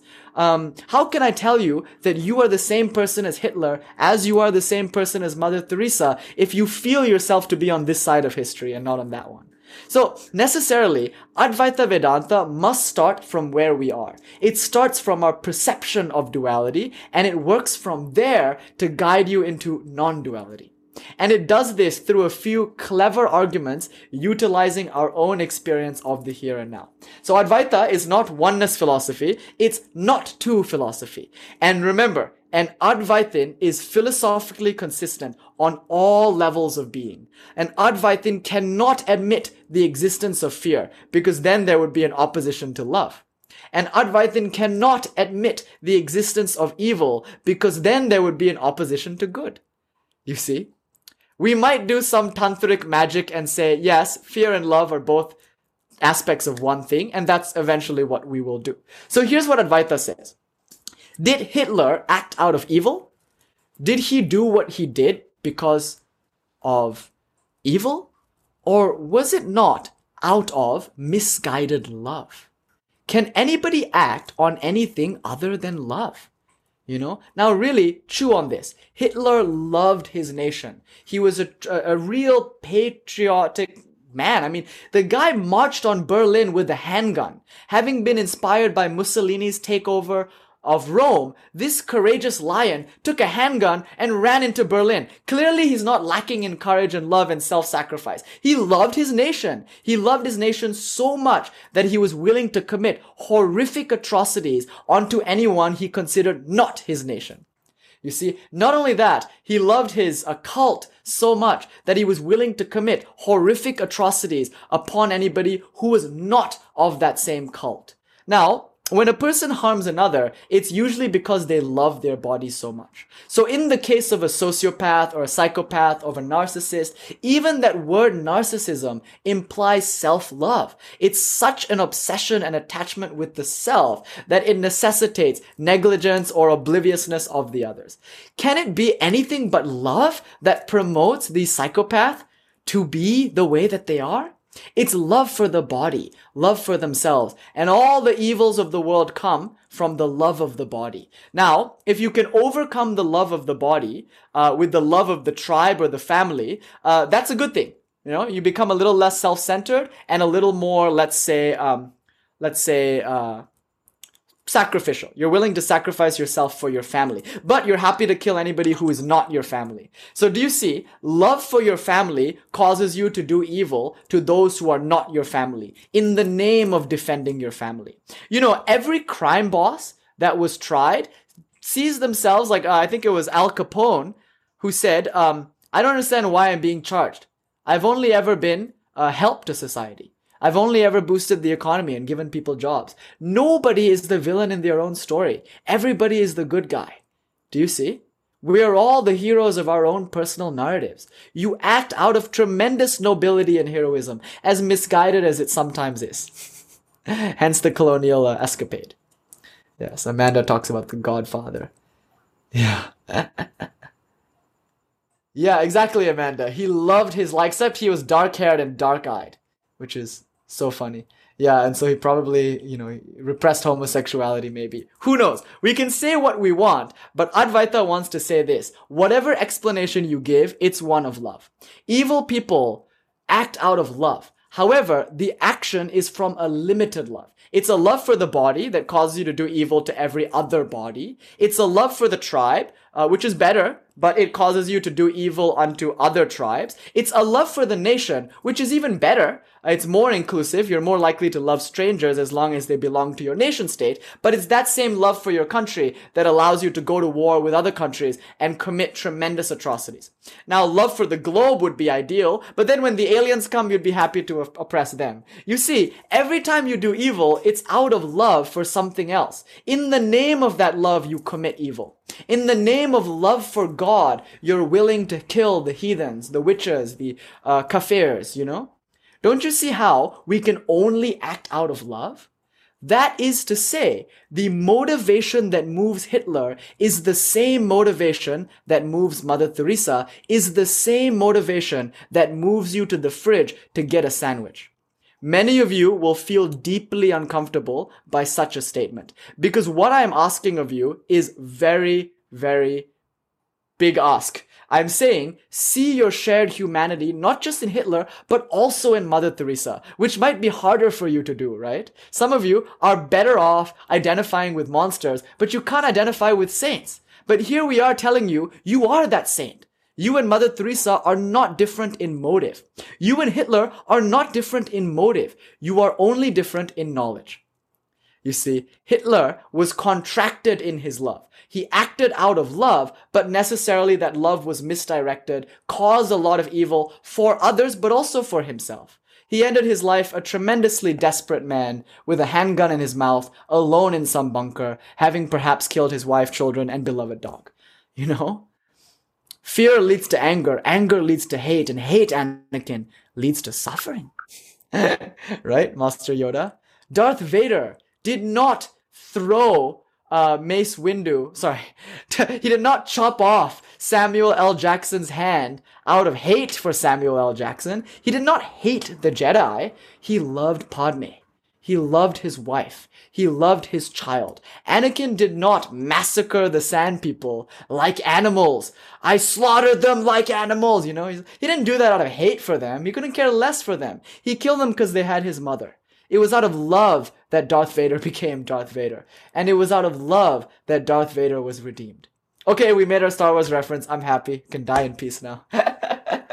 We're yet to make our Lord of the Rings and rock and roll reference. So in the final few minutes, let's hope we can do that. Okay, so Anakin, which of course Darth Vader is modeled after Hitler. Hitler, Pol Pot. Remember Pol Pot went to Europe to study. Remember this. He was not an imbecile. He was an educated man of the political elite who went to France and did his degree in some French university and studied with European scholars and rubbed shoulders with some of the great humanists and artists of his time. Yet the fella still came back to Cambodia and killed everybody who wore glasses. Do you think he was, dumb? No, he was a smart guy. I made a Doors reference. Yes, okay, we did. Break on through to the other side. He was not a dumb guy, He could reason. He read the same books on morality that you read. He read Mill's harm principle. On liberty. He read Kant. He knew all of that stuff. Yet he was still willing to do tremendous evil because he had great love for his Marxist ideal. You see. So that's the first claim. Hitler acted out of love. Mother Teresa acted out of love. So she had such love for the entirety of humanity that she was so happy to sacrifice her body. You think Mother Teresa had to say, when she heard the call to go to Calcutta, it wasn't like she was like, let me sleep on this, okay? Let me think about it. I have a lot of opportunities here back home. I don't know if I want to go take that post in Calcutta. No, for her, it was like, yeah, Lord, not my will, but thy will. Where you take my body, there I will go. And I will do good works in your name, regardless of what happens to me, what happens to my family. Give me 10 such men, Vivekananda spoke in that language, but give me 10 such people and I will change the world. 10 such people is all we need. 10 people who are willing to sacrifice body, family, nation, everything for the sake of everyone. Lay down your life so you might find it. Deny thyself. The ultimate act of morality is the sacrifice of this measly body and this measly mind for all people. That's why we worship the Christ, because we see in that image martyrdom, not in the sense of, self-flagellation, but in the highest ethical and moral good. The people that we consider most ethical, like Mother Teresa, like the Christ, have been people who without batting an eyelash were willing to lay down their life for the sake of everyone. Not just for themselves, not just for their family, not just for the nation, not even just for the world, but for the sake of all beings, as in the case of bodhisattvas like Avalokiteshvara. So, the understanding here is, when you act out of love from a contracted, limited place, necessarily it's evil. It's seen as evil. When you act from love, from an expanded place, with a very wide sense of knowledge as to who you are and what the world is, it necessitates good. And we call that a saint. Now, you are on the spectrum of love somewhere. And in every encounter of your life, you either manifest that love in a contracted way, such as choosing yourself over others, or you manifest that love in an expanded way, choosing others over yourself. The entirety of spiritual life is to train you to make the latter choice and not the former. The project of moral development in our children and in the world is to take someone from selfishness to selflessness. You see? Now, please don't misinterpret this as pacifism. And that's why last week, Fabrizio, John, and we made a disclaimer, but we had paused the recording so we could share a little more intimately, and we forgot to make the disclaimer, so we'll make it now. This doesn't mean you sacrifice the body willy-nilly. Because the body is a vessel for helping others. So if you do need to fight to defend your body from aggressors, by all means do so, but do that out of expansive love. Look into the eyes of your aggressor and say, forgive them, Father, they know not what they do. But also, swift uppercut. Defend yourself. Defend the body, but don't do it out of love for the body. Do it out of love for humanity. Defend the body so you yourself can throw it into the fire of the Holy Ghost. May the fire consume your flesh whole. But God cannot devour you if you've already been devoured by Hannibal Lecter. So as Fabrizio so beautifully says, you are Shiva. But also, never forget the pepper spray. Shiva can spray Shiva in the eye with pepper spray, and all of it will be the hilarious Leela of Shiva. So remember, Jesus did go kicking and screaming, Eli, Eli, lama sabachthani, Father, thou hast forsaken me. He wasn't like, all right, take me, No. He fought, but in the end, he was able to see in the eyes of the one nailing him that self-same love that he saw for Mary Magdalena and everyone else. You see. So, this is the first idea that we must get across today. Every action is a call to either limited love or expanded love, but it is all just love. So you see what we've done. We've eradicated the need of the other.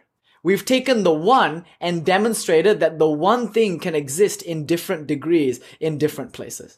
You see how non-duality approaches evil. It doesn't say it's categorically different. It just says it's a limited version of what we are aspiring to.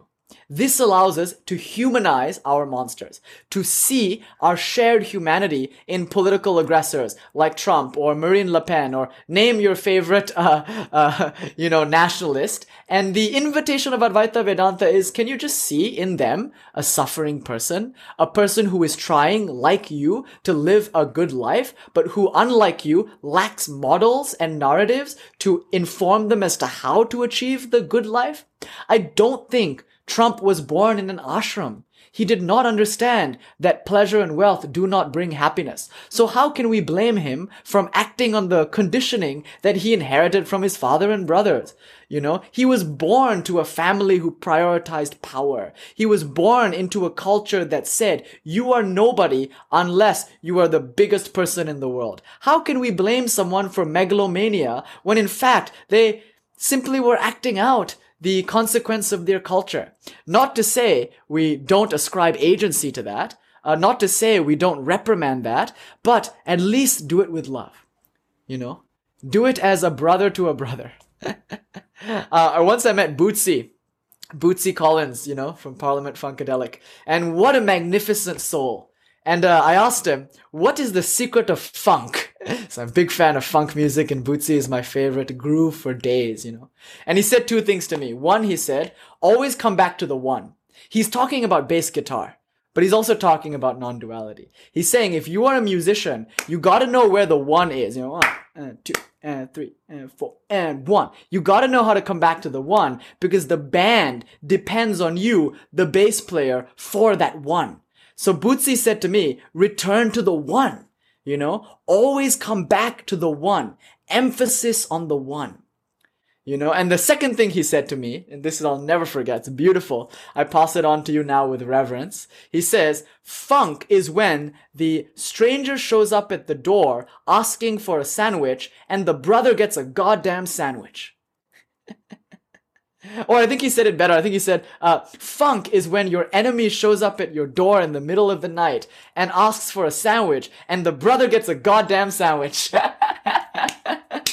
Oh, and then he said a third thing. You cannot serve two masters. He told me not to do drugs. But anyway, those are the three lessons from the prophet Bootsy Collins. Return to the one.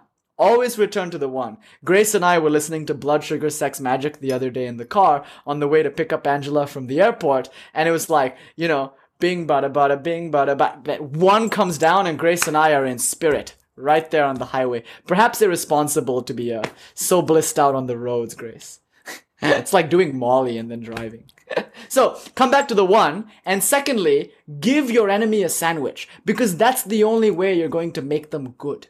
So we discussed last week that movie Schindler's List, and it wasn't after, and I haven't seen it yet, but from what we spoke about, it wasn't until after the Jewish refugees gave Mr. Schindler a watch that he was able to confront his own evil. He would never have transformed into a good guy if not for the beneficence and forgiveness of his so-called victims. So a victim's ability to forgive and love an oppressor is the ultimate act of flipping the script, flipping the narrative of power. How badass for Jesus to look the centurion in the eye, smile and say, forgive them, Father, they know not what they do.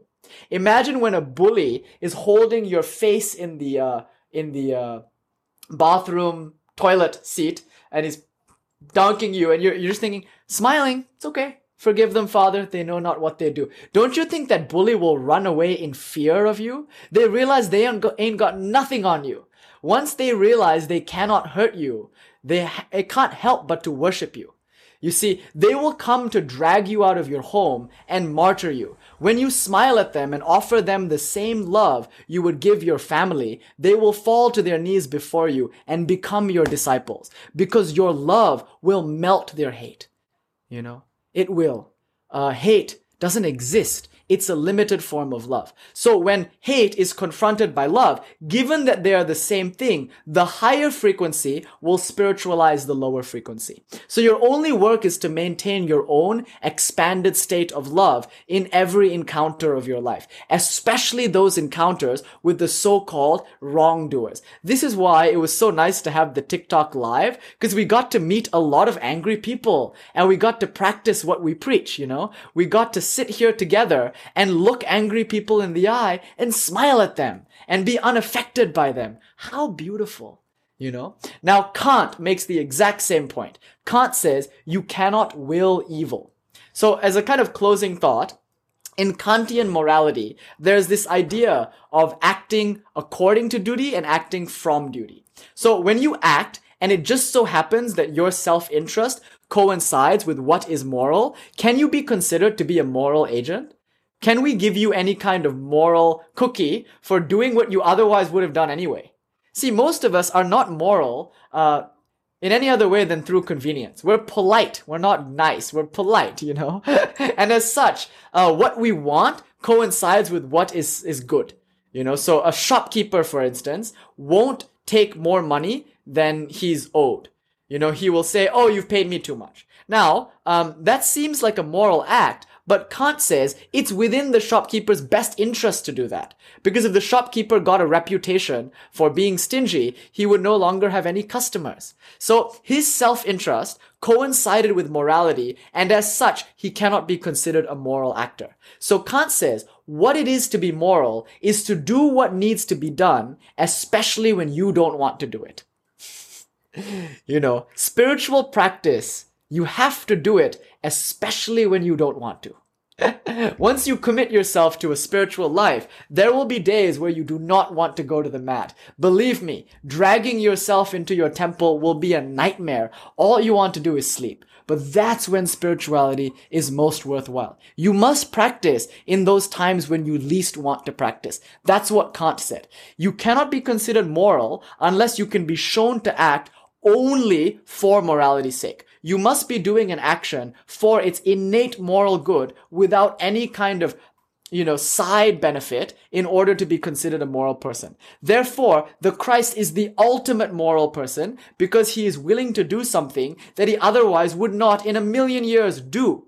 And that is sacrifice himself for the greater good. So according to Kant, one can will morality. The reason one can will morality, dharma, is because it's closer to your innate nature. Dharma, as we described 2 lectures ago, trumps kama, desire and craving. It trumps artha, the desire for wealth. Dharma will always negate its lower expressions. Moksha negates dharma, as we discussed 2 weeks ago. But for now, it's enough to say Kant says, and remember, he's following from the scholastics like Anselm and Aquinas. He says, your fundamental nature is goodness.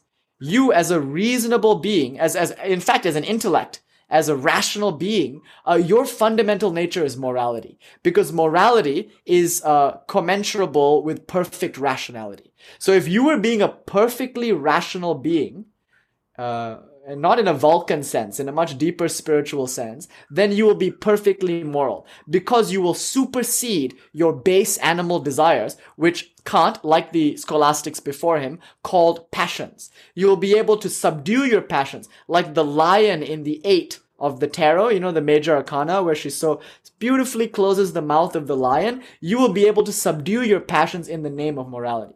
Now, Kant says, can you say the same for evil? Can you say that there are actually people in the world who would do evil against self-interest?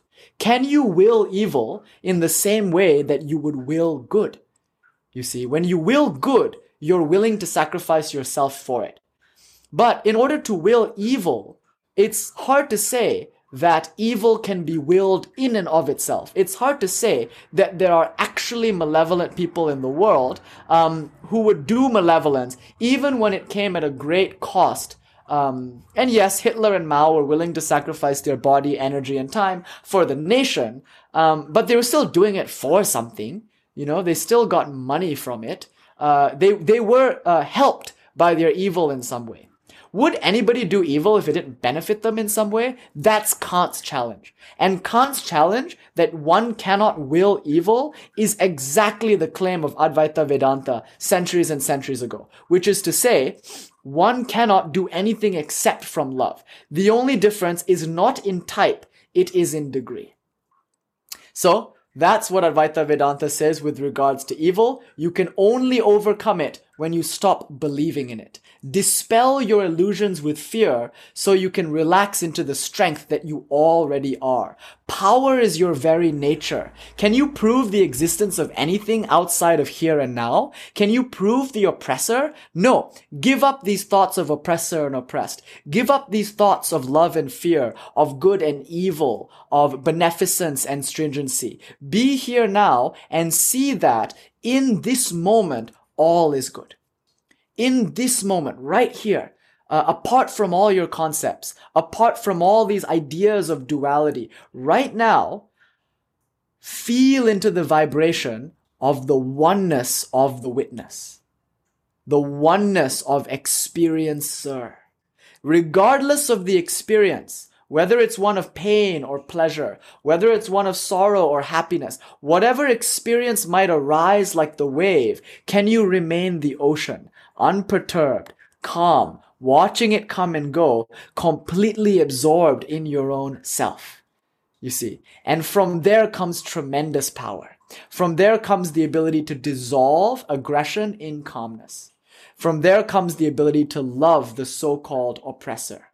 And therein lies the secret in solving the ills of the world. When you go out and you actually meet these people, and we're not denying that they exist, when you meet them, when you recognize them for what they are, and we're by no means proposing a delusion and making people seem better than they are. No, see them for the horrific stuff that they do.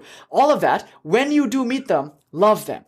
Love them, and not just that, see in them a shared humanity. See in them oneness. See in their eyes the same eyes looking back at you from a different path of the journey.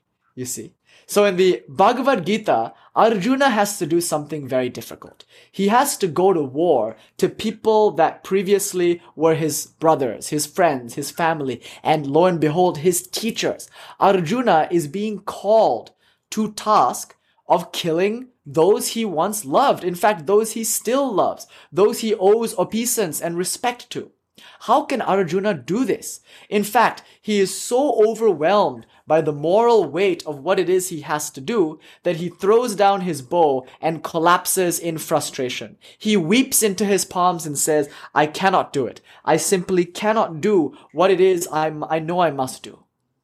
Now remember, Krishna, before he spoke to Arjuna, he actually spoke to Duryodhana, the bad guy in the Bhagavad Gita. He went to Duryodhana first and he said, bro, don't do this war. It's adharma. It's really an asshole thing to do. So can you just chill? Krishna did tell Duryodhana this. And Duryodhana says, I know that what I'm doing is wrong. So Duryodhana certainly knows that what he's doing is wrong. But he says, I just can't help myself from doing it. He loves power and money. He loves himself too much to not carry on with his evil. Now, Arjuna knows what he ought to do, but he cannot bring himself to do it. You see, so it's the opposite problem. Duryodhana knows that he shouldn't be doing what he's doing, but he can't help but do it. He's just following the inclinations of his animal nature. Whereas Arjuna knows what the higher calling is. He knows what the path of sainthood is. Sacrificing the body, sacrificing one's limited idea of self. But he cannot bring himself to do that. Do you see how beautiful this is? Arjuna and Duryodhana are mirrored. Duryodhana is following the animal inclinations. He cannot help but do that. However, Arjuna is aware of a higher ideal, but he cannot bring himself to meet it. So, when us in today's modern day society, when we find an ideal that we cannot follow, our tendency is to debase it. Since we cannot elevate ourselves to the ideal, what do? We tear the ideal down. I cannot practice perfect chastity, so I'm going to moralize away from chastity as a spiritual practice. No, all true spiritual traditions demand chastity and vows of poverty. It doesn't matter how much sex you're having or how much money you're having, it's about lust and greed. All spiritual practices ask you to abandon lust and greed. When that ideal seems like too much for us, we drag it down. But pleasure is so divine. You see what we're doing? We're dragging down the ideal. Advaita Vedanta says, no.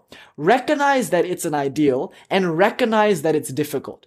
Recognize that there is viparita bhavana, contrarian tendency, the desire to not meet the ideal. Recognizing all of that, strive to meet the ideal anyway. So when Krishna starts to teach Arjuna, notice the first thing he says to Arjuna is, get over it. Do you notice that? The first thing he says, even before he starts teaching any of the Upanishads, any of the Vedas, any of that high-flown philosophy that the Bhagavad Gita later comes to be known for, before any of that, he says, Arjuna, snap out of it, you're being a little wimp. You see, the first plea to the spiritual aspirant is, by God, finish with your delusions of weakness. Arjuna, what you are doing now is most unbecoming of someone of your stature. You are a Kshatriya. You are an Aryan, in the true sense of that word, not in that weird like Hitler sense. You are a noble one. You are born to a culture that values heroism. You are born to men of action. You are born a hero. Why now do you act like a decrepit, weak thing?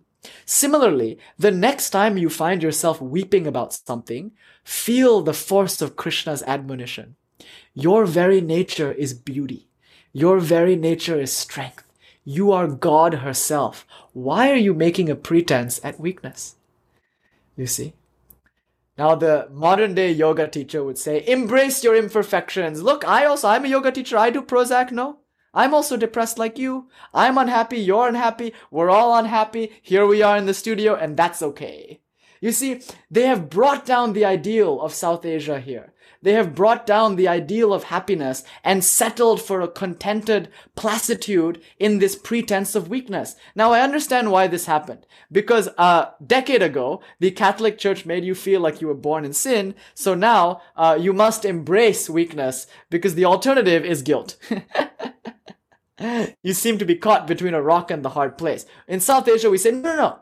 Remember your ideal. It can be achieved. Everyone has done it. Why can't you? And when you feel like whining, like grumbling, like complaining, snap out of it. That's what Krishna says. It's an action philosophy. He says, snap out of it. Come to your senses. All this whining, all this belly aching is not going to resolve the problem. Spiritual practice alone will do that. So the next time we feel tempted to snap at someone, to bellyache, to grumble, to whine, take it to the mat. Take it to Kali. Redirect that feeling into determined spiritual practice.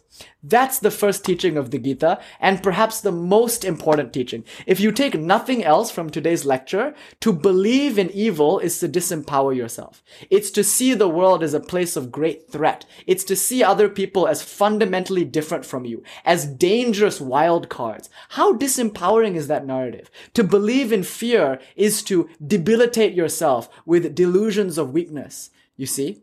So, we say, for strength, in the name of strength, be gone these illusions of weakness. Be gone all disempowering narratives. And with that, dualistic thinking must go. Let's declaw the devil, so to speak. It's almost like the devil pops out wearing a devil mask and he's like, I'm the devil. And you're like, haha, I know who you are. You're God. And the devil takes off the mask and he's like, all right, I'm going to go scare someone else.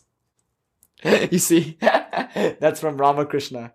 He says Maya is like someone dressed like a lion. When Maya bears its claws and fangs in the form of some suffering in your life, smile and says, swiper, no swiping. I know that you're God coming to me in the form of this heartbreak, in the form of this exquisite pain in the body. And just like that, notice what will happen. In your moment of suffering, if you instead entertain thoughts of strength, watch how that suffering dissolves like a bad dream. It's almost like your body goes, oh yeah, I can handle this.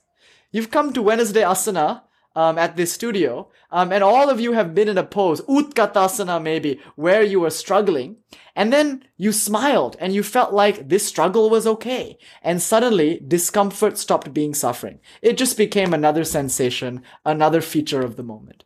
you see. So if nothing else, let the Bhagavad Gita teach us this. Strength in the face of our weakness, and more than that, strength manifested as action as spiritual practice, The next sentence that Krishna gives Arjuna is, he who thinks he is the slayer and he who thinks he is slain, both are ignorant of the truth, O Partha.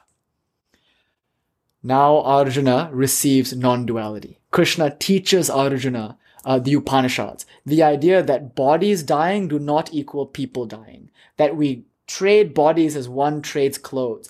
Arjuna learns reincarnation. And that theory is empowering for him because it teaches him that he's not defined by his actions in this life, that he will have unlimited time to atone for it. Even if he gets to the end of this life and he hasn't, and by the way, for Arjuna, that's a very real possibility. He is, after all, going to war. So in all likelihood, he only has 20 minutes left to live. But Krishna assures him, even if you die in this body, you will just get another and you can continue your work. Fear not, you have time. You have time to atone for your evil. You are not a lost cause. You are not damned in this life. There is more. And if you're in school, so what, you get held back another year. It's okay. Finish algebra.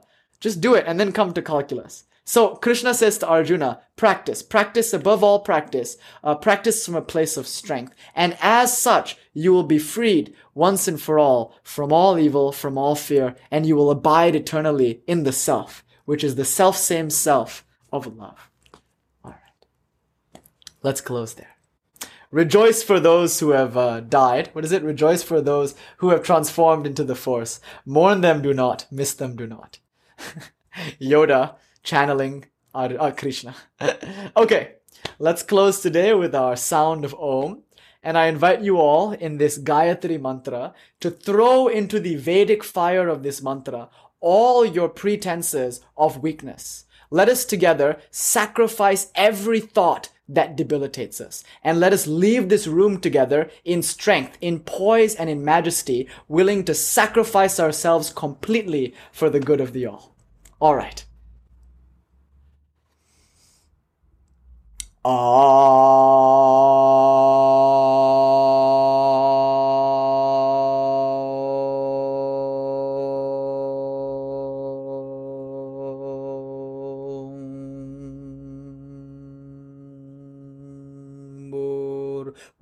Swaha Tat Savitor Varenyam Bhargo Devasya Dhimahi Diyo Yona Prachodayat. Om Shanti Shanti Shanti.